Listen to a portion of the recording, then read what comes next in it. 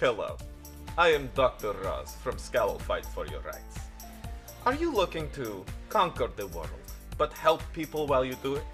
May I present the solution to all of your problems? The Potaser!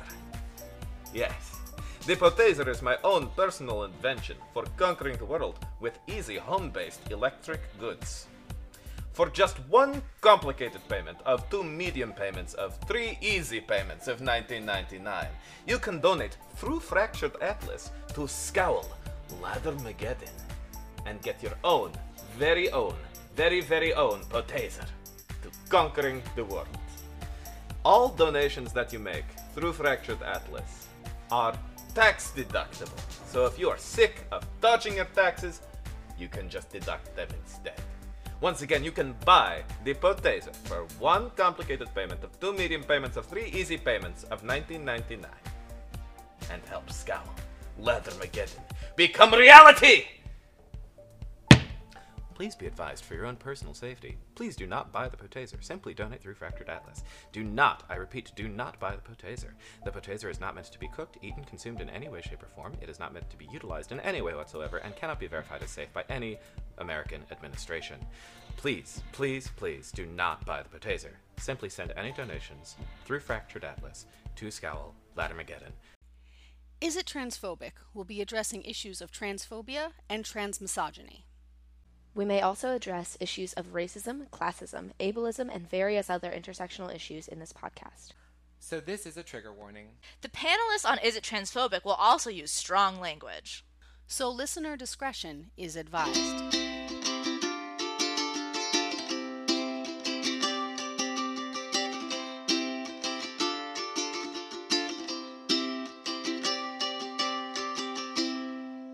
Hi everyone, my name is Ashley Lauren Rogers. I'm the creator and producer of the Is It Transphobic podcast. I use she, her, and they, them pronouns, and today I'm being joined by Silas Barrett, and I use he, him pronouns. So, as I am probably going to keep that in the intro, I will be eating some turkey as we talk, so I apologize, or maybe you're welcome for the free ASMR. But today we're going to talk about Marvel movies, specifically the MCU, the Marvel Cinematic Universe. Why are we talking about this? Well, it's because there are a number of folks who are in the MCU who are trans. And it's amazing, it's wonderful. But the real reason we're talking about it is because each one of them, in one way or another, was stated as the first trans person in the MCU. And we kind of want to talk about this culture of firsts. But first, we want to talk about we really want to celebrate the people who are in it. We really want to celebrate this idea of trans people in the MCU and what that means. Again, you might hear some sounds of the city. We are waiting on a couple of cables that I bought for Black Friday. So, sounds of the city, me eating turkey, Silas touching the microphone, boom. Silas, talk to me about some of the trans representation in the MCU. Yay! Trans people are in existence. I think one of the big things for me is just, and especially I noticed this with in Jessica Jones, we have the character of Jillian, and then there's Zach Barak's character in Spider-Man Homecoming, whose name I can't remember the name of the character, but I remember specifically when both of those characters happened. You know, the news made a big thing. They announced it, all this stuff, but the shows themselves don't make a big deal about it. There's not some kind of trans subplot for Jessica Jones' assistant, Jillian. You know, they don't, like, out these characters or be like, see, trans people within the media itself. Yeah. Which I found incredibly refreshing because we always have this thing where we're pushing towards a little bit more representation now. We're starting to talk about the fact that trans people should tell trans stories and who they should be included. But we still kind of have this tokenism, even in really good work, I think, a lot of times, where it's like the main part of your identity is that you are trans. And I'm not saying that I've never felt that way, but it's not the main part of my identity. Like, we're all people who happen to be trans, and that informs who we are, but it's not our main existence. So that's one thing Yeah. that I am enjoying in the way that the MCU is starting to bring in trans characters. Just be like, oh yeah, like we cast a trans actor, so their character's trans too. It's fine. Yeah, and I think that there is this because there's a thing that happens with a lot of these discussions about representation where the intent is like, oh, well, we're going to show them as a normal person, and so that translates to we're not going to talk about their transness. And now, don't get me wrong, having a trans person portray a character that is either written initially as a cis character or the idea that like it never even came up is fantastic, but there are things about writing a trans character that can be inherently trans and can have a much more interesting subplot, a much more interesting internal thing, like a much more interesting internal story beat because this character is trans. This character has experienced a number of different things. So I'm trying to find the exact character, but the first one that we know about, and again, the other thing that we want to discuss is the idea that these are people who are openly trans actors. The reason that I bring that up is because there may be a number of people who are in the industry, who have been featured in the MCU, who are not openly trans, and that is fine, that is valid, that is you. Maybe it's someone who is still figuring things out. That's fine, and that's totally awesome as well. But we are looking for open representation because we need to see ourselves on screen and we need to see ourselves publicly. And so respect if you don't want to be public, but at the same time, this is sort of what we're looking for this. The other big thing is they have to have lines. So it's amazing. I know of a lot of people that do background work and they're wonderful people, but like at the same time, it's also great to see them, but what moves them from being just something in the background to being something that we're actually looking at is, have they been able to say anything? Yes. And particularly MJ Rodriguez, who I've just right this second completely said their name wrong. MJ Rodriguez. She was in Luke Cage in I believe it was season 1. Her 2016 appearance in the non-speaking role of Sister Boy on Luke Cage, which admittedly, I know that we just said we're looking for specifically speaking roles, but it was her and Mahershala Ali just in a room together talking. And it was, again, like, it was just like such a cool thing to see, but also like great. So we're seeing a little bit more of like, this world is very well lived in. This world is very, so yeah. Like, do you remember seeing MJ in the show? Is that like, Yes. Did that leave an impact? Yes, I remember. I remember specifically because there is a moment of transphobia, and Mama Mabel is like not there for it. And I think that was sort of like the thing that sort of like made it sort of stand out, even though it's technically not a speaking role. Yeah. Like, the role is more important than like background characters that don't necessarily have a specific effect on the plot or what the main characters are doing or saying. Yeah. And so that I definitely was really struck by. Yeah. No, and especially just like you say, like the whole point is like, it's tough because, again, like we're talking about like immediate, but like having the first. And we'll get to all the politics of quote unquote the first, but like having someone there and having it be very unquestionably this character is trans, and having someone vocally defend that character is a major thing. It's huge. Yeah. So like why in the MCU is that huge? Why is that major? Like something like that, having both positive trans representation as well as trans representation just in general. Well, one of the things that I always think about, and you know, there's so much politics behind the scenes in Marvel Cinematic Universe because of what they are or aren't allowed to do by those who hold the copyrights to the characters. For example, when they let them have Spider-Man, the rule was he has to be white, he has to be straight. Like, there were all these sort of very constraints on, you know, not reinventing the character in other ways. And one always wonders when you start to see hints of things in stuff, and I think it's not surprising that we see it more in the television shows than in big Hollywood blockbusters. They have a little bit more freedom, but you always see these little bits of things, and I always think, what would the artists do if they weren't constrained?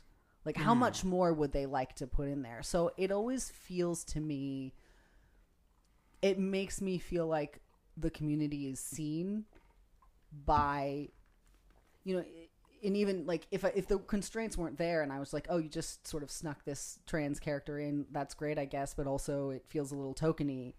But I tend to give a little bit more benefit because I wonder if the creators on these shows aren't occasionally going, I really wish we could reinvent one of these known characters and give them, you know, to other people and that sort of thing. Like, and even in the comics industry outside of the film adaptations of comics, that's why a lot of these, like, Steve Rogers is never going to be anything but a blonde white man. Yep. And don't get me wrong, I love Steve Rogers. Yeah.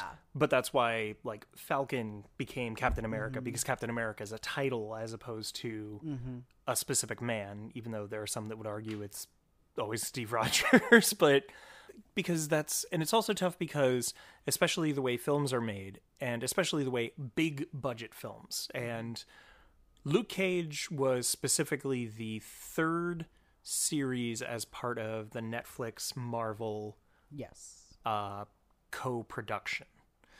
And so it took a couple of series before we started seeing trans representation. Not only that, a number of movies had already come out. There have been no real major queer characters on those movies. No. There have been some that they've hinted. There have been things that they have they haven't necessarily gone into the queer baiting territory. We talk a little bit about that in the Due South episode. But at the same time, they really have only had explicitly straight relationships in the MCU, to the best of my recollection. So when we see MJ in there, and again, like, MJ is there, present, and being defended, it feels great. It feels like, okay, we're starting to see this. We're starting to see that even though this is on Netflix, even though it's not a major film, it's still got the Marvel name to it. Luke Cage is a major brand, and seeing people who live in the world, who are normal people, is kind of great. Yeah. And even more so, I think, for Luke Cage, which is taking that sort of very cool but also very blaxploitation character and sort of taking the great bits and trying to be a little bit more honest and allowing people of color to actually work on the show and create the show rather than just being sort of like in the comics, which was always dominated by the white producers and that sort of thing too. I think, you know, and it's sort of in the same way, like with Spider-Man too, you have this sense of, I think more than a lot of the other ones, this idea of we're sort of recognizing the world that we live in now. And again, Peter Parker will never be anything other than the classic Peter Parker that we know, but they surround him with a group of kids who are very diverse, who feel very real. And you're like, no, I believe that this kid is a, whatever, 16-year-old or 15-year-old kid today in 2019, which is, it keeps things grounded in addition to actually being more representative and not sort of the classic, let's pretend everybody's straight and white. Yeah. Cis. Like this feels more like, because I remember watching like the Sam Raimi Spider-Man and just feeling like, okay, everybody is like aged up anyway because Tobey Maguire is not a teenager, but like the idea of like, this doesn't feel like, and at the time I wasn't even living in New York, but it was just like, this doesn't feel like a New York high school. Like that they're in. It does not at all. No. It's like a imaginary, like magical New York, which is like what makes the Raimi film so interesting. Yeah. Because they came right before this sort of push towards realism in superhero films. So you're just like, I don't know where this world is, but it's not our world. Whereas like the MCU tries very hard to be like, this world is maybe not our world, but it's very similar. And the rules are the same and the general arc of history is the same. Sorry, I hit the mic. It's okay. It You're happens. welcome. I was gesturing very vehemently. Yeah. So, and even then, like, we're talking a little bit about, like, the Sam Raimi Spider-Man, and that was the first, I know X-Men was on the scene, and that really pushed people a little bit to be like, okay, maybe these can be something different, and then Sam Raimi's Spider-Man really did push it that much further, and became a blockbuster, Yeah. and became, like, because X-Men had a solid viewing audience, but Sam Raimi Spider-Man was the one that really pushed into blockbuster So territory. popular, yeah. Yeah, and so people were like, okay, like this is where the boom came from. And so to have that like not represented, but now having apologies. Now having all of that, like now having these already set up and moving forward, having the MCU and the people in New York feeling like they're actually in New York is great. So now that we've sort of talked about these, like we've talked about why, because the Netflix shows are a little bit different. The Netflix shows are great, but at the same time you have to have an audience that is specifically coming to them for a binge, like for a binge watch, as opposed to a movie where you can show up and have fun and there it is. And yeah, okay, maybe that was a waste of 90 minutes. Maybe it was a thrilling 90 minutes that I enjoyed, but it was just 90 minutes. A Netflix show is a little bit of an investment. So you can take a couple of what I would say like calculated risks. And I hate to say that putting trans people in a piece is a risk, but at the same time, when you're looking at the global media consuming network and a lot of people around the globe are against queer things in general, yep, it is a risk. Yeah, and it is. I mean, like television, sort of historically, but also right now, it's a very clear. Like Hollywood doesn't take risks. Yeah. They don't even want to come up with original ideas anymore. They're like, can we just remake the same movies over and over again? All superhero films and all action films have the same beats. It's very formulaic. And TV, on the other hand, we're getting all of this new stuff, and we're getting new like cartoons too that are really trying to push the envelope. And so, like the renaissance of today's sort of media is very much more in television. Everybody needs to watch She-Ra.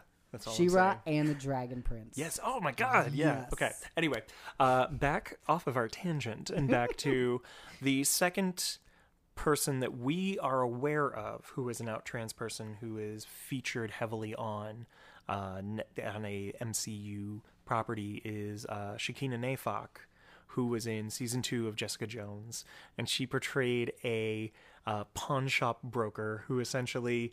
It was great. She just had like a couple of lines, and she was there for sort of like, she was, I forget the exact reason that Jessica needed to, or no, it wasn't Jessica. It was, Trinity. Can't think of her name in the show, but the person that played Trinity on The Matrix, was pawning something. Yes. I'm trying to remember, too. I was going to go back and check these episodes. I don't remember that episode very well. Yeah. Unfortunately. So while we're getting our facts straight about the MCU, I can tell you that Shakina Nafok is a fantastic performer.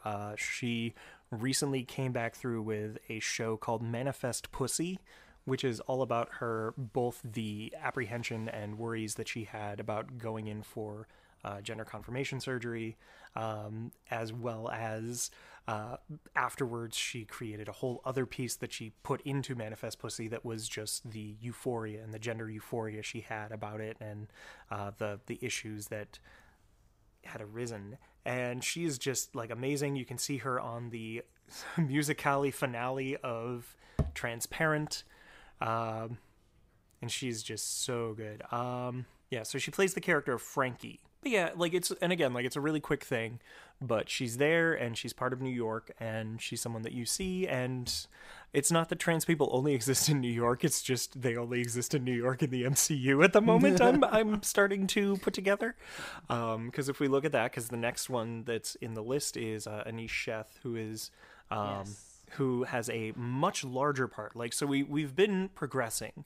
MJ Rodriguez didn't have any lines, but was a critical part of character in Jessica Jones, or in Luke Cage. Then Shakina Nafok got a couple of lines in Jessica Jones season 2. Season 3, we've got a whole recurring character who kind of steals the season. I didn't enjoy the season very much. I was basically just there for her. Yeah, It's like, oh, this like whole plot about a serial killer, and I don't care. No, yeah, it was fine. dour and The moments I liked a lot of the ideas in the season. I just thought, honestly, it's so tough after Purple Man. Where do you go? Purple Man. Like, no matter what, even season 2, I wasn't really in love with, but it was just like, yeah, okay, like I'm gonna stick it out because I like the characters, and yep, you're gonna find all the reasons you can to bring David Tennant back in, but like, legit, I was there very much for Anisha's portrayal of, it was Jillian, right? Jillian, Yeah. yes. I loved her. Like, she was great. her too. Like, the character was great. She was portrayed great. It was that whole, like, she fit really well with the Jessica Jones aesthetic of kind of, like, I'm here, you're paying my bills, I really don't care. Yes.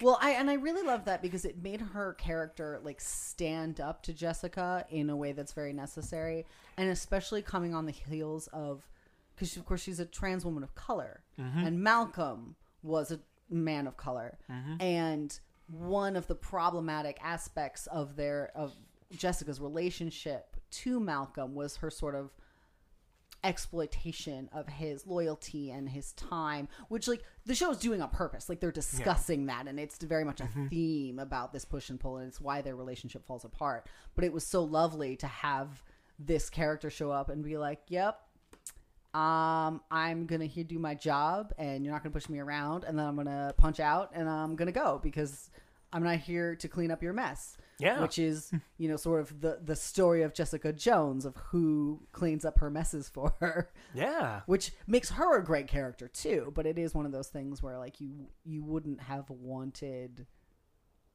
I think that's the only dynamic that really works. Yeah. For somebody filling that role for Jessica. Yeah, and she just like, I loved watching her in it, and it was great, and it was great to see, and a lot of media, and again, like a lot of media started saying like, oh, she's the first, and it's like, well, she's the first that got a lot of consistent substance that we know of. Do you think people just don't notice? I think part of it is that they don't notice. Part of it is like, even like it's. So I think part of it is that they don't notice. Part of it is because the media didn't make like a huge thing out of it, and part of it is because, like, and even we can't even say that it's not because they're like, oh, we're not saying that they're trans, because it's like, you know, you look at MJ's character, and it's like, well, yeah, that I don't know, like, yeah, it's I don't know, because I think going into the next one where we're talking about Spider-Man: Homecoming, Yes. that was a major motion picture. That was a worldwide box office boodly bop. I don't know. I'm just making up words now. Boodly-bop, yes, yeah, it's like, but it was a definitely. major it was a major movie. Yeah.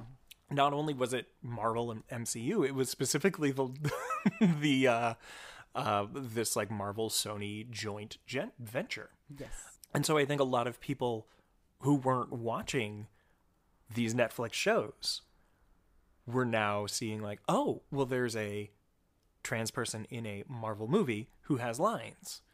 And so they were saying, oh, he's the first in the MCU. And it's just like, whoa. Hang on. Hang on a lot of people don't remember that there are TV shows. Yeah. And when they say MCU, they really are only talking about the movies because that's all they've cared about or thought about, which I think is part of this problem of like the first. When you're like, well, yeah, the first in the movies, sure. Yeah. But you didn't watch. I mean, a lot of people watched Homecoming who didn't watch Jessica Jones or Luke Cage. Yeah. And just to be clear, Zach Barak, who is the person that we're talking about, the trans man in Spider-Man: Homecoming, it's not even like he was like, I'm the first. It's just like, and you know, like, respect to him. Yeah, he's great. I'm glad to see him on a major motion picture. Absolutely. But it is one of those things where what we're going to do is we are going to hear an advertisement, because we have ads now. We're going to hear an advertisement. We're going to talk a little bit about this culture of the firsts. Awesome. And what it means. I'm ready. Me eating turkey that's falling apart is going to be the MCU post-credits of this, Yes. of this Just episode. silently scrolling our phones looking for information and you eating turkey. Yeah. Welcome back. So, Silas, we were talking about this idea of the firsts. Yes. Why do we end... There's no way of completely knowing. We started sort of talking about this idea that maybe part of the reason people are talking about like first, and just straight up being wrong is that the Marvel Netflix shows, they were a little harder for people to get into than a 2-hour movie. They had less of an audience built in. Yeah.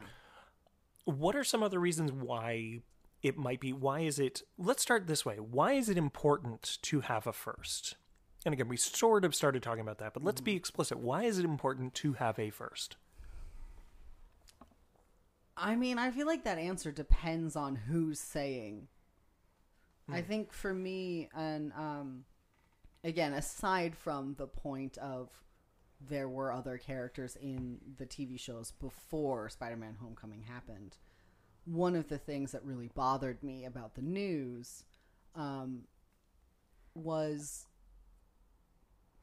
there were queer magazines and news sources covering this, and they kind of did their own thing. But for the mainstream news, it always comes back to the same thing for me, which is this idea of tokenism and this idea of we've hit a point now where queerness has sort of been absorbed into the rainbow capitalism, where people are really excited to say trans character, gay things, buy our rainbow stuff when it benefits them, but don't really want to do any meaningful work for, the community outside of getting our money for the ticket sales.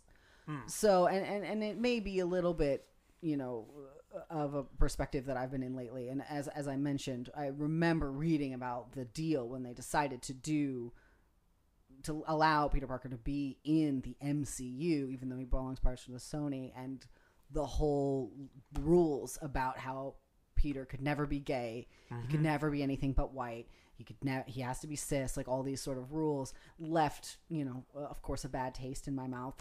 Spider-Man was my first superhero, and I've always, held him very close to my heart. And there's a large community of trans men who like to say that Peter Parker is a little trans boy, which I won't get into, but it works well. Headcanon. Headcanon. Peter Parker's a little trans boy.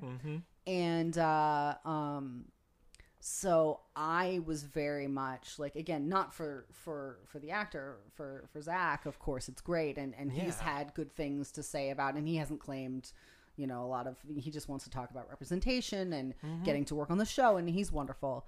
But as far as the mainstream news coverage, I was just like, the first, it's just like this big, shiny medal that we can put on to, get more money from queer people and get attention, but how much are we really doing? And I what I did find interesting about it is, again, I asked that question of like, do people notice when these characters are trans? I wonder how many of your average cis audience realized that there was a trans character in the movie.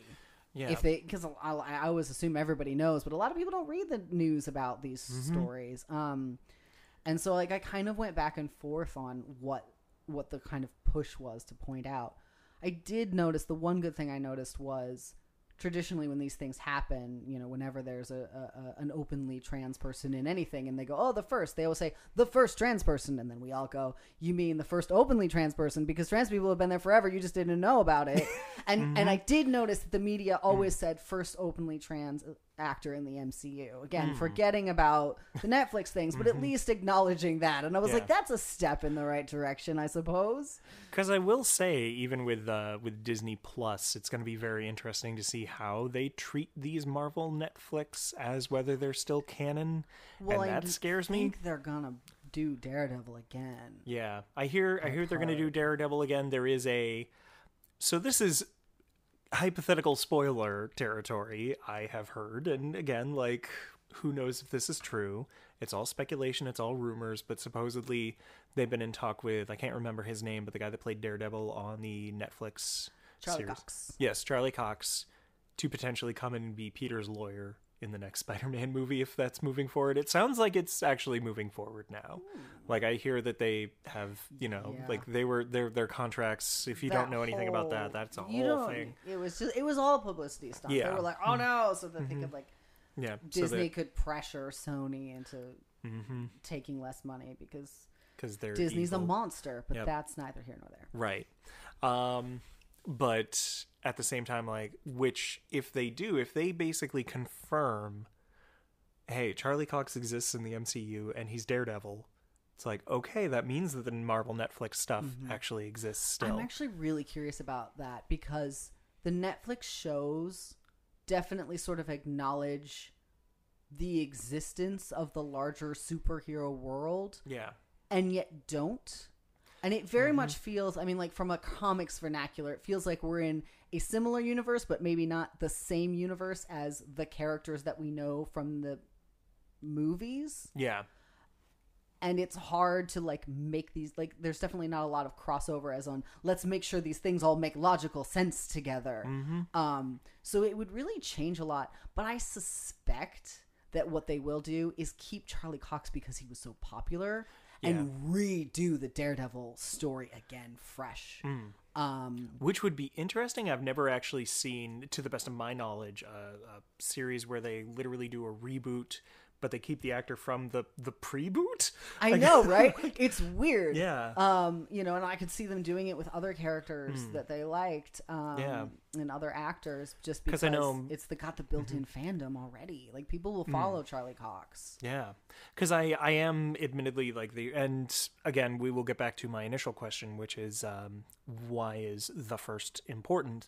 But I also want to say it's tough because Mahershala Ali has been confirmed as Blade officially. Yes, and which props to him because he Yeah. went and got that. He was like, "You are going to give me this, and I'm going to do Yeah. it." But that's why I think Disney is going to. They're doing it with the Loki show, right? They're doing the Loki show, and the point is going to be, if you haven't seen the Loki show, you won't understand Thor: Love and Thunder when it comes out. So the reason they're going to redo everything is so that they can force you to have to buy Disney Plus, to have to see the TV shows in order to understand the movie. So it's exactly the problem that you were talking about with Netflix, which you didn't have to commit to those if you didn't want to.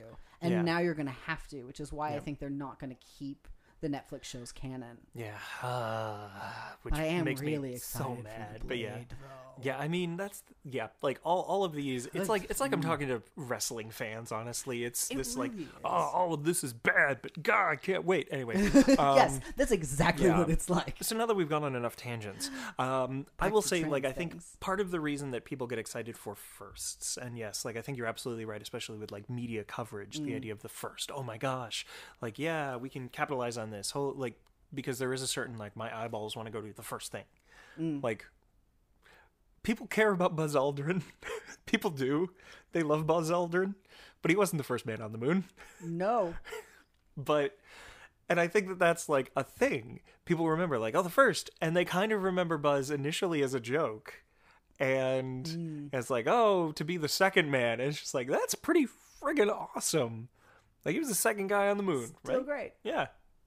It's the moon. If you went to the moon at all, it's amazing. Yeah, like if you're in the MCU and you're getting a Marvel paycheck and you're trans, fuck yeah, be the 5th, be the 12th. That's right, amazing. And you could not have to like pass or be stealth in order to do it. I mean, that's a huge thing. Just the fact that these companies would be like, yes, we're fine with everyone knowing that we knew that this was a trans person. I mean, that is a big deal.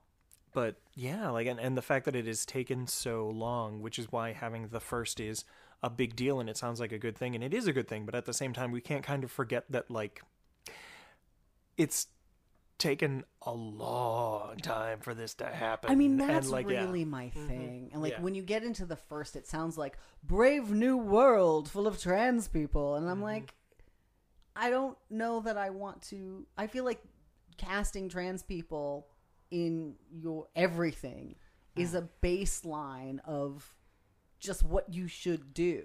Yeah. So I'm very reticent to give a lot of, when you talk about like the first openly trans person to, win a medal in a certain sport or to, be awarded or to do these achievements like climbing Mount Everest or whatever it is, like then it becomes about this person's personal achievement and also acknowledging that a trans person is doing this and that a trans person is able to do this and also be open about their trans status. But when it comes to a corporation doing something, when it comes to, big art, not like, smaller indie stuff, but the big stuff, I'm always kind of like, I don't think you deserve props for just doing what you should have been doing this whole time anyway. Yeah. So I always feel a little bit jaded and a little bit uncomfortable when people want to get on this idea of the first, openly trans actor in the MCU. And especially because, like, I think I said before, it's like, it's great that they don't have to be like, and now my story is about being trans. Like, I'm just a person like anyone else in this thing. But at the same time, then I'm like, how much of a big risk is it to put this character in this small role? And I wonder how many cis people who just walked into that theater not knowing much even noticed or cared. And so then, like, this sort of suggestion of, like, we're being really brave. And I'm like, are you, though? Or did you just realize that society got to a point where you could get away with it and you didn't have to worry about getting yelled at by people? I mean, I think that I think that the choice with MJ was much bolder and more like not thinking about box office numbers, because the fanboys were so mad. MJ always has to be a redhead. Like, how could you make her? Oh, I thought you were talking about MJ Rodriguez. Hold on. Nope, I'm with you now. Nope. Yep. No, that's really confusing. I was talking about MJ Mary Jane from Spider-Man Homecoming. Thank you. Yeah. Sorry. Who traditionally has been a red-haired girl, and comics fanboys, like all of the main greatest hits in the female characters are all redheads. It's like this weird thing. Like, no one got mad when they cast Charlie Cox, even though Matt Murdock was supposed to be a redhead. But it was a big deal when they were like, no, we're going to make Mary Jane a person of color. And that actually had people threatening not to go to the movie and stuff like that. Whereas, like, I didn't hear a lot of people being upset about having Zach Braff in the movie. So again, I feel like people are looking for a lot of accolades for things that they want us to think that they're doing amazing stuff when really they're not. Well, and I think that there's also another conversation about iconic characters, regardless of what that means and what makes them iconic. Because I think that what people look at from the MJ character, from Mary Jane, is like they visually immediately see like the redhead. But in reality, she's a whole character. Like, she's a whole person. Yeah. And so much of what I think if they had her, because again, like, we're talking spoilers for this movie that's been out for a while, what they made her, because they didn't even have her say that she's MJ until, like, I think it was a post-credit scene, or like it was like the very last moment. Yeah. And so it was almost like a big reveal that this was MJ. This was Mary Jane. And it's interesting, especially where we talk about how there's like no wiggle room. Spider-Man, Peter Parker has to be white, cis, et cetera, et cetera. But they kind of gave this wiggle room because Mary Jane, is changing with times, and like, yeah, why can't Peter Parker be in a relationship with someone who's not fucking white? Yeah. But also this idea that MJ versus Mary Jane. Like, I wonder if she had just said, my name is Mary Jane, as opposed to, like, I'm MJ. Right. Like, yeah, I don't know. Like, it's just, we're just kind of waxing poetic at that point. But it's still like, but it is an interesting sort of thing to consider, is this idea of, like, they're saying these certain things are untouchable. What makes it, why? Yes. How can we, like, where is that point that it is no longer untouchable? And it's taken so long for the comics industry to get to that point too, that now we're able to look at this and say, like, yeah, like, okay, well, where's the trans point in that too? There could definitely be some of these main characters could be reinvented into characters of color when they were traditionally white, or queer characters, trans characters, and that is there's so much resistance to that concept, in comparison to the, like, oh yeah, like Jessica Jones could, like, meet a trans woman, in a pawn shop. And again, it's great for the actors, it's great for the community, but I don't know that it's impressive from the producer's side of it. Yeah.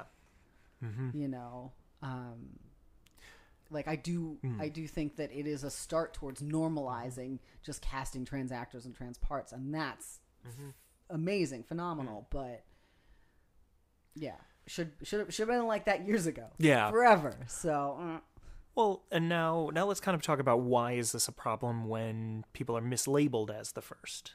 Yes. Like, what? Let's talk about that. Why is that a problem to mislabel someone as the first? Well, I mean, unfortunately, one of the problems you run into is we had 3 trans women, and then we had a trans man who got labeled as the first, and that can sort of smack of some trans misogyny, and you know, it's not uncommon for things like that to happen.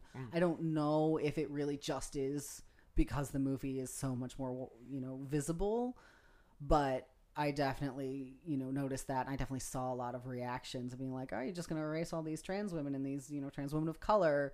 And, you know, here's this like nice white boy, which can, you know, I think that's a fair thing to comment on. So that can really be a problem too. And it's not the first time something like that has happened. For sure. Yeah, I think the other thing that it does is it sort of it exactly like you say, like it erases a lot of the people that came before, but also it sort of creates this weird like, well, was what I did or what they did not an accomplishment? And it sort of creates this idea of like, was this memorable then? Because I was there. Right. I did this. I was in this property. What happened? Like, yeah, that that probably hurts a lot to see that in the news and be like, I just did this TV show. Is it already forgotten? Did anyone notice? I think also I notice this a lot when I, you know, talk to cis people. Whenever we go into this idea of the first trans person, yeah, that idea that being trans is new, yeah, is very difficult to unlink. You're like, yes, we are seeing people who are the first openly trans people because it, until very recently, literally was impossible to be openly trans and, you know, get these opportunities. But when I talk to cis people a lot, I still run into that same idea of sort of like, in this brave new world where trans people are people and do things and like exist, and you're like, we've always been here, like just erased and forced to be invisible and stuff like that. And I think the first can tend into that direction when you have that conversation as well. Yeah. So let's figure this out then.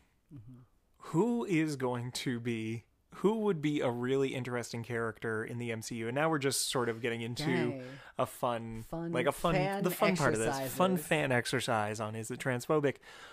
What character, and let's just say character that's already in the MCU or a new character that they haven't introduced, who would be interesting to be portrayed by a trans person?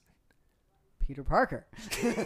I'm just going to start with the thing that I already said. Yeah. We can work into more imaginative things. But like, and especially like after Spider-Man Homecoming came out, there was this huge explosion in the trans mass community of being like, oh my God, Peter Parker is a trans boy. Like he's learning to tie a tie for the first time because the last time he went to a dance, he probably had to wear a dress. And like, there's, I personally also really relate to, you see it a lot in superheroes. There's like, the certain type of superhero that is a transformed into, you know, Peter Parker gets bit by a spider, mutants, you know, in puberty suddenly exhibit their powers for the first time, and Steve Rogers goes into a machine and comes out big and strong and buff with the body he always wanted. And I'm like, well, if that isn't a trans allegory, I don't know what is. I'm sorry. So there's that. Unfortunately, you can't really, like, Steve Rogers is ultimately a very specific character from a specific time, and he kind of has to be a white descendant of Irish immigrants who fought Nazis. Like, you can't really reinvent that because it is about a very specific experience. But I'm like, anybody could be. I mean, this sounds like a cop-out, but I'm just like, I don't know. I think it's I think it is an important thing, is like literally, and this is a thing that when I do a lot of these like sensitivity reads or talk to people about like script writing and creating characters in media that are trans, it's like literally there are things that will be a different story, and there are things that will only enhance the background of the character. But god damn it, any character can pretty much be trans. Yes. There are very few things that will stop them from being trans. That can, and it's just like you can't there are so many things that work and create that very different, interesting background because it's like, yeah, this character is actually trans. It's like, oh, And like, I want the same thing for trans people that they're just kind of starting to do for female characters now, which is like let them Yeah, be I don't mean to laugh, flawed but yeah. and like Jessica Jones, right? Yeah. Like the idea of seeing a hard drinking, bitter PI who God, I love Jessica. a friend of mine wrote a fascinating article about urine in the first season of Jessica Jones and how it's actually it's weird to think about, but they are like very specific about like when they show characters peeing and like urine in the streets and things like that. And like Jessica Jones, like you see her sit on the toilet and like I think one of the first episodes of the first season, maybe not the first, but early on, she's like on her phone texting and going to the bathroom, and then she looks over and there's no toilet paper, and like things like that. Like they don't make like you don't see female characters like that, and that's the thing I want like for trans characters too. Like we talked about not having it just be about them being trans and their main journey as a character is their trans identity, but also the idea of trans villains and, complicated, like Tony Stark is a trans man with all the problems that Tony Stark has as a person with patriarchy would be fascinating. Like, they did Vision and they gave it the character because it comes out of Jarvis and, sorry, I'm drawing a blank. Paul Bettany does a character. So they made Paul Bettany Vision. And I was like, here is a perfect opportunity for gender queerness. It's not even a human. And you're like, but he sounded like a man, so we're going to make him look like a man. And then we're going to make him look like an older man who dates a very much younger woman. And it's just what... Yeah. I will say that there is a whole other discussion to be had about the idea of genderqueer and non-binary people only portraying robots and fairies and demons. And don't get me wrong, I'm writing a non-binary demon character now in a thing. But you're absolutely right. They need to be non-binary humans as well. Yeah. It just always strikes me. Well, first of all, because half of the non-binary people I know are like identify as aliens or robots or whatever. Yeah. So partially, I'm always looking at that, but also. The constraints of not only do we put these constraints of binariness onto our human characters, but then we go so far as to put them onto our non-human characters as well. And you're just like, why? I mean, I know why. Yeah. It's a rhetorical question, but why? And, like, I'd love to see them bring in, Loki's comically canonical gender fluidity, which is already confirmed in the comments. So I would love to see them do something interesting with that. I don't know that they will. And just on that note, I love you all, but BB-8 is a girl. Nerds. Sorry, I'm mixing my Disney-based nerddom. That's okay. It's all Disney. And I'm also blowing people's minds. No, there was like a whole thing. They own everything. We could have a Marvel Star Wars crossover. Yeah. No, but there was like a whole thing about like BB-8 being like, no, it's a boy, no, it's a girl. It's just like, it's literally it's a toaster on wheels. Yeah, just like I don't. Well, the Star Wars universe. Not to get really tangential, but I did open up that can of worms. 95% of their droid characters are said to be male, and it makes no sense. Every once in a while, they bring out a female character. But it's weird. There was a really good, and like again, we're going on tangents now. I think we're about to wrap up. There was tangents. Yeah, never. There was a really good video I just watched on YouTube. It was basically why doesn't Bugs Bunny wear pants? And it's actually like a really good analysis on the idea of woman as a secondary characteristic in the creation of cartoons. Interesting. And so it's like this idea of like, oh, okay, well, this is an animal. This animal, like, sometimes they'll lose their fur, sometimes they'll lose their feathers, and when they do that, they act almost like, oh, I've lost my clothing. And so it's like this idea of like implied clothing on someone like Bugs Bunny or Foghorn Leghorn. But then when they introduced Lola Bunny, she was wearing like skimpy basketball attire. It was like, well, wait, isn't her clothing... And don't get me wrong, I'm not saying this to see naked Lola Bunny. It's just like, wait, if that's what it is for Bugs, why isn't it for Lola? And it's just like, huh. Yeah. Yeah. Well, it's like kind of how they like put boobs on non-mammalian alien characters. Yes. Like a Hi, Howard lizard the lady Duck. somehow has boobs. Or just the Hi, other... Skyrim. Just yesterday, I was watching an episode of Star Wars The Clone Wars cartoon. Yeah. And it was it took place on Admiral Akbar's species, the Mon Calamari, on their planet, so it's all Yeah. underwater. And there's just like this one senator lady. They're squid people. I hit the thing again because I'm so. And all of a sudden, I'm like watching it with my partner, and Emily's just like, "Why does she have boobs?" And it looks so weird partially because there's like no other female characters, Yeah. like coded female characters, amongst this species. It's like just the one. But you're like just looking at it, and it's so glaring and strange. And you see that a lot, like people always used to like to make the joke, like, oh, I had to put boobs on it because it made like the straights uncomfortable or the cishet uncomfortable, and it's so Yeah, like a weird. picture of the skeletons. I don't know if you've seen it. There's like a skeleton. Yes, Like, the it's- cuddling skeletons, Yes. and one literally has like bone bra breasts, and you're just like, better make sure we know these skeletons aren't gay or whatever. It's so weird. Okay, so we've gone on a huge tangent. You're welcome for a I tangent. hope that you enjoyed it. This discussion isn't necessarily going to hit the rubric that we normally do. Is it enjoyable or is it transphobic? So let's try and find a way to work it. Let's start with, is it transphobic? Has the portrayal of trans characters in the MCU so far been transphobic? I think a little bit. Yeah. I mean, I think again, one of my categories for being non-transphobic is being trans inclusionary.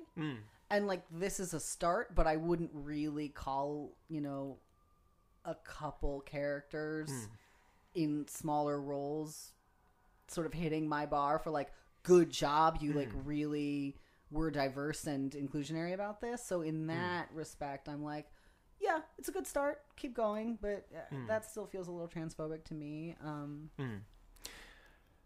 Yeah, I would say, because I agree with you on that. I think it's like, okay, like, well, I think the other thing is the first explicitly trans character in the MCU that we're introduced is a character named Sister Boy, which it's just like, I mean, there's like, we didn't even talk about that, but at the same time, A sex worker. yeah, yeah. Yeah. Which honestly, yeah, a lot of Like, trans people, and true like life. we're very pro sex worker on this podcast, Absolutely. but at the same time, like, it is a trope in media, so we have to acknowledge it.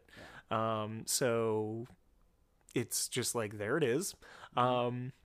So for me, I wish that there were more prior to Sister Boy so that we could be able to say that. But at the same time, MJ Rodriguez being in the MCU, and this is sort of tying into our whole idea of why is a first important, because when there's one, it's easier to make the steps for two, for three. Because you look at even the progression of it. MJ didn't have a lot of lines, if any lines. Then Shakina had a couple of lines. Then Anish had an entire character that stayed throughout the season and had multiple lines. And then it feels like it might be a little bit of a regression to have... I can never Zach remember. Braff. Zach. To have Zach. Zach only have a couple of lines in Homecoming, but Zach was in a major motion picture. Yeah, that's a big deal. So- and got a lot of visibility to Yeah. talk about, his experience. And like I remember too,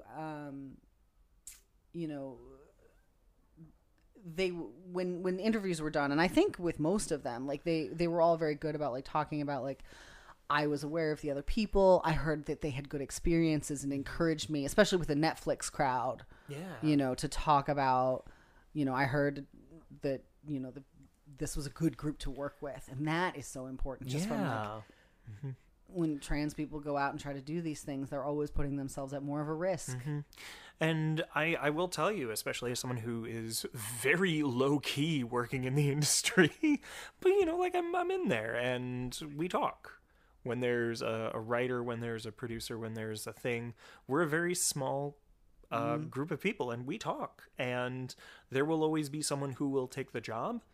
And like, I have had to take some roles because the money was good, and it's a thing where it's just like, but yeah, it is a thing where the reality is if you don't build up the resume, you don't get the parts. And so when people are saying, yeah, these are good people, yeah, this is a good production, yeah, this is a good experience, it really means something. Yeah. So, yeah, I would say on the whole, when we are there, generally speaking, it is not transphobic and we're actually being held up in a really good way. But it is kind of transphobic that it took us so long to get there, and that the first experience, unfortunately, is a lot of tropes that, again, were portrayed very well by MJ, by the actor. So, is it enjoyable, the MCU? I mean, I could say, I thought maybe you were going to ask me if the concept of talking about the first was enjoyable. Ooh, let's go in that direction. I think that that's interesting, partially because I think it's very subjective. Yeah. And for me personally, I don't see anything that a headline or a conversation saying, the first openly trans actor in blank part, just saying, there's a trans actor playing this role. For me, that, like, using this concept of the first in that context doesn't bring anything. Again, like, when we're talking about the achievement of a trans person outside of talking about what a company has done or what a group has granted to them, so to speak. Not to say that they still haven't earned it, but you know what I mean. I think that for me is sort of like, I don't know. Like, why are we just talking the first? Like, let's just celebrate this as what it is without that qualification. Yeah. So for me, this thing of the first isn't really that enjoyable, but I could definitely see how it would be for other people. Yeah, I would say that I find it more enjoyable because there's a second, a third, and a fourth. I almost feel like the first gives me a little anxiety. Like this idea of like, okay, great, good. How's it going to be received? Are they going to follow it up? Like it gives me more questions. When I review this, I'm going to get yelled at. Yeah. Well, even just talking about it right now, like this idea of like being critical in any way, shape, or form of something, or being open to being critical is tough because people are not going to like that because you're criticizing a thing or you're talking about a thing or you're trying to do an in-depth conversation to try and find other points of it. It's tough. Like, so I would say, did I find our conversation about it enjoyable? Oh, yes. Yes. Do I find the idea of needing a first, having a first, there being a first enjoyable? It's a mixed bag. I think it gives me more hope, but it also gives me more fear. But it's a fear that I'm happy about. So I don't know if that translates to joy, but it definitely translates to a very good logical progression. Yes. And, looking forward to the 100th Yeah. openly trans character in the MCU, you know, stuff like that. I can't wait till it's not even a freaking thing. We can't but at the even same count time, them. At the same time, it doesn't become not a freaking thing until it's a thing. So that's what all of this does, is it creates the thing so that it can eventually be just another thing. Awesome. So tell people how to find you if you want them to find you. You can find me on Instagram and Twitter as inland_sailor and Facebook as Silas Barrett. And you can find my writings on Tor.com, Silas K. Barrett. Awesome. You can find me at my website, ashleylaurenrogers.com. You can also find me on the internet on Twitter at Lucretia Dearfor, LucretiaDear, and then the number 4. You can also find me on Instagram at AshleyRogers83. And then you can also find the Is It Transphobic Twitter the account is the word I'm going for, at Is It Transphobic. You can also support us on Patreon, and that's really helpful. Thank you so much to everyone who has been supporting. I know that I'm not very good at communicating with you, but if you mail me, if you send me a message and you're a patron, I do respond, and I do really appreciate it, so thank you so much. Thank you. Also, at this point, we are going to be raising money for Scowl Laddermageddon. We are building up. If you are not familiar with Scowl, it is my stage combat-oriented fight show that I do that is a love letter to professional wrestling storytelling. I absolutely love it. It is amazing. Silas is going to be a part of it. That's right, I am. And yeah, so it's all tax deductible because it's through Fractured Atlas, so give us money so that we can hit each other with ladders. Yes. I feel No, like that's you what I need want to do. that. That's what I need to say. Awesome. Thank you so much for listening. Is It Transphobic was produced, edited, and coordinated by Ashley Lauren Rogers. The Is It Transphobic logo was created by Phoenix Sweeney, and you can see more of their work at tinylionroars.github.io. The original music you heard was all created by Vivian Alladrin, who you can find on Bandcamp at vivianalladrin.bandcamp.com.